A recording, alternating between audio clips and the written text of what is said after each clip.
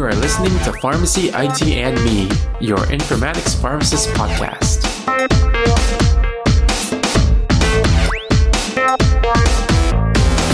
All right, welcome to another episode of Pharmacy, IT, and Me. As with every episode, we start off this one stating that the intended audience is everybody.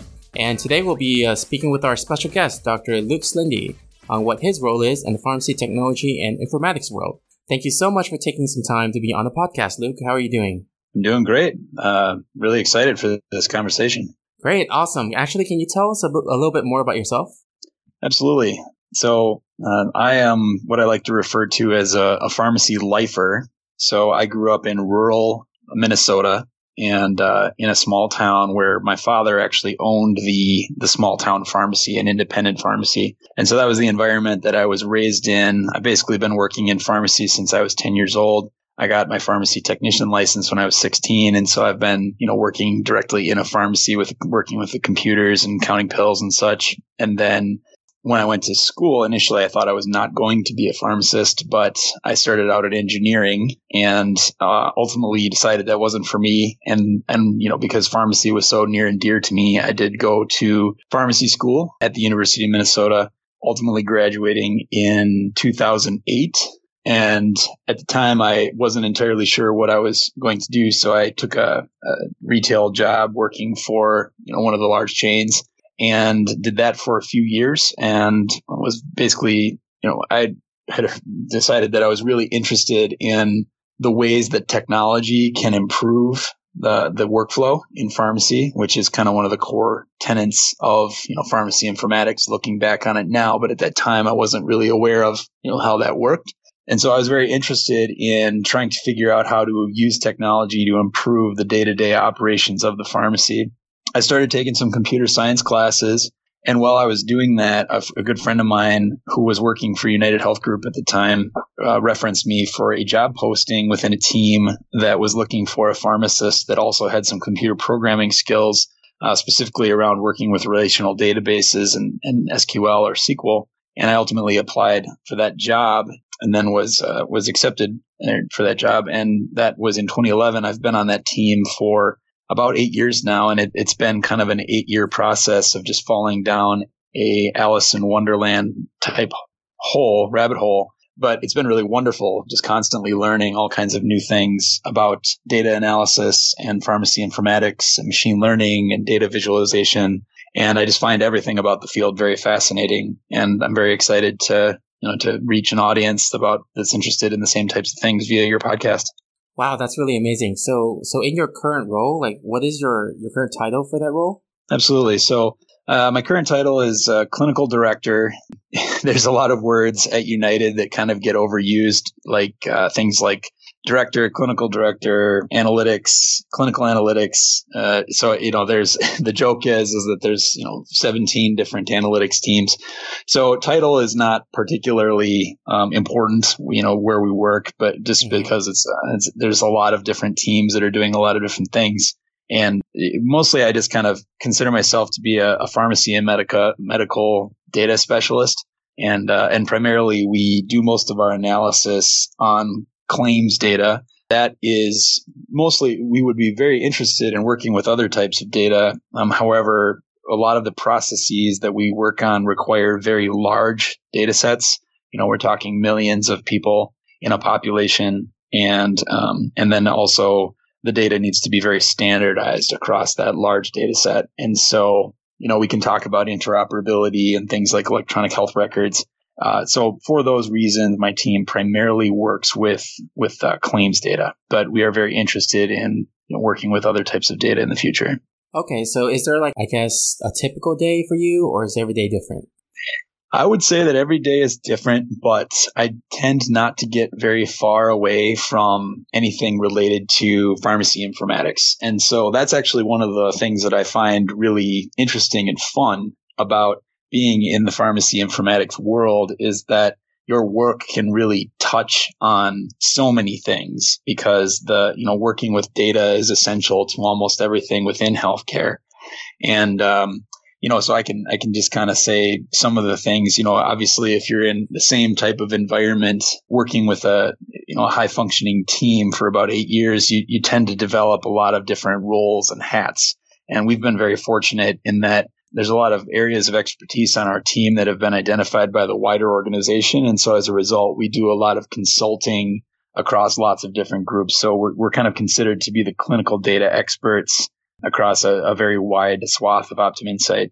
And so some of the things that I work on a typical day, my main functions are reviewing the clinical content and the algorithmic rule logic for quality measurement tool. So that would be some people may be familiar with HEDIS measures, or there's a Pharmacy Quality Alliance organization, PQA, that puts out quality measures that are used in the Medicare Star Ratings program that you may have heard of. And so, what a lot of people don't know is that there's some pretty specific logic that those measures are built upon.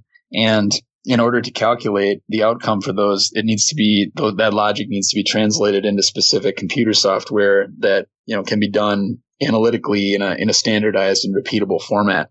And so my day job, if you will, is to, take all of that information, the clinical content, the different types of codes, and the different types of logic to actually build out those measures and turn it into software into which you can feed a data source. In this case, again, primarily claims data that then generates output for analytics purposes at scale, at a very large scale. Again, being able to run these quality measures against a population of millions of people at a time. So that's kind of my primary role. But I have, fortunately, again, I have the good fortune of working with lots of really brilliant people, and I do have some flexibility built into my time and able to work on a lot of interesting projects. So I advise some of our machine learning and artificial intelligence based research projects, which are really cool and kind of on the cutting edge of a lot of the analytics work that's going on in the healthcare and especially the pharmacy space. And so, there's a lot of really interesting technology and math that underlies machine learning and artificial intelligence. But anyone that works with data will tell you that, the quality of data is paramount. And, it's the classic garbage in, garbage out paradigm. So I tend to do a lot of work with those teams in terms of data prep and helping to define the ways that the data is classified and interpreted when they are applying those kind of advanced techniques. And then another project that I work on is I work with an AARP sponsored research team where we have access to about 4 million patient lives of members that are enrolled in an AARP Medicare Advantage plan. And we do a lot of academic type research against that data set. And then I am a co-author on several research papers that are pharmacy related, studying the ways that medication is used in the geriatric population. So that's one of the most fulfilling parts of my job, even though it ends up taking a pretty small amount of time. It's really great. And then lastly, we do get called upon from all different parts of the organization to just kind of jump in it and provide consulting and expertise to other groups within United Health Group. And so you just really never know who is going to email you that day and have some kind of an issue related to pharmacy data. And they're really looking to you to kind of help solve their problem. So I really enjoy that element to my job. With all of your experiences, do you have any advice for someone that wants to get into your line of work? Yeah, absolutely. So, I actually do quite a bit of work with pharmacy students at the University of Minnesota, my alma mater, which is, conveniently a short drive away from where I live. And so, it's very common for me to work with those students and trying to get them interested into informatics. So I would say that in terms of advice, if you're interested in this, there are lots of resources available.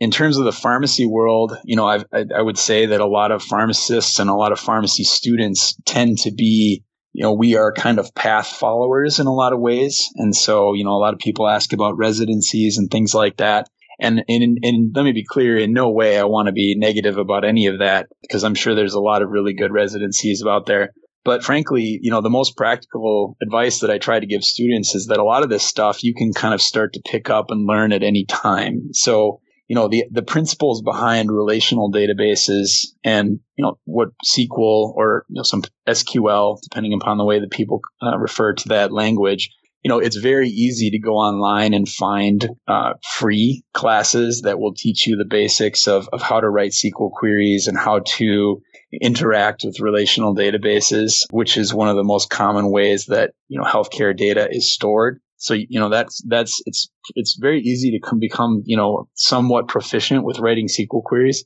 There's also other programs. On one of your previous podcasts, a person mentioned Microsoft Excel.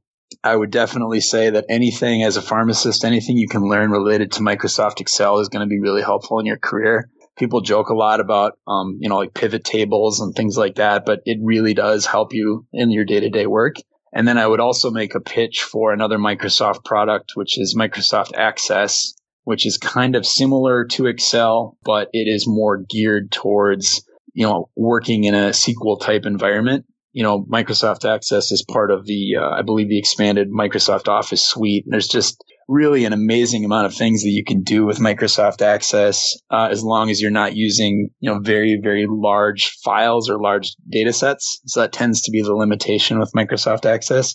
So, a lot of students, they have access as students, they have almost free access to, the Microsoft Office suite. So I would say anything you can learn related to Excel and Access is really great. And then in terms of the pharmacy specific content, there's just a lot of informatics things that are public. So I usually talk to students and I say, a really good thing would be to familiarize yourself with the way that ICD-10 diagnosis codes work. It tends to not be something that's taught in a lot of pharmacy programs, as far as I can tell, but I can tell you that in the data world, having that information and understanding how ICD-10 works and how all the, that is really the way that in all data, medical data, especially claims, that, diseases and specific disease types are categorized. In terms of the classifying drugs, it's a little tough because a lot of the resources that are used to categorize drugs are proprietary.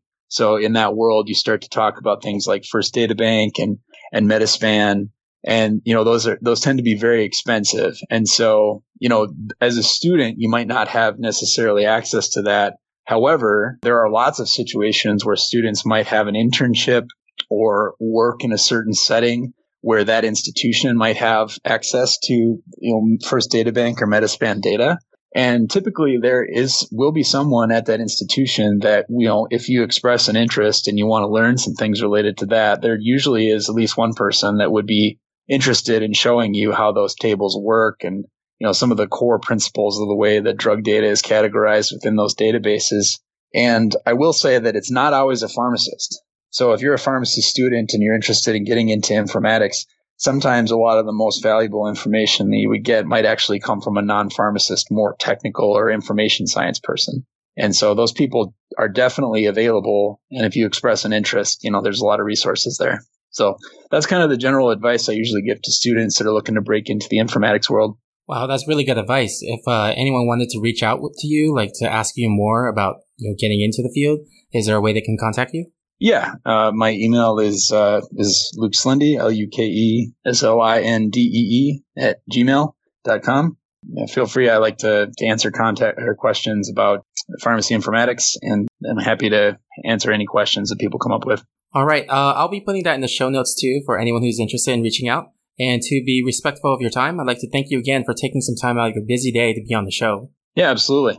All right. If you guys like this episode, you guys can subscribe and rate us on iTunes, Stitcher, Google Play, or any of your other favorite podcasting services. You can follow us on social media on Twitter or Facebook at PharmacyITme. Our Instagram is at Pharmacy Informatics, or send us an email at pharmacyitme@gmail.com. You can also follow me on my personal Twitter account, TonyDellPharmD. Thank you again for listening, and I'll see you on the next episode of Pharmacy IT and Me. And remember, technology is the tool, patient care is the goal.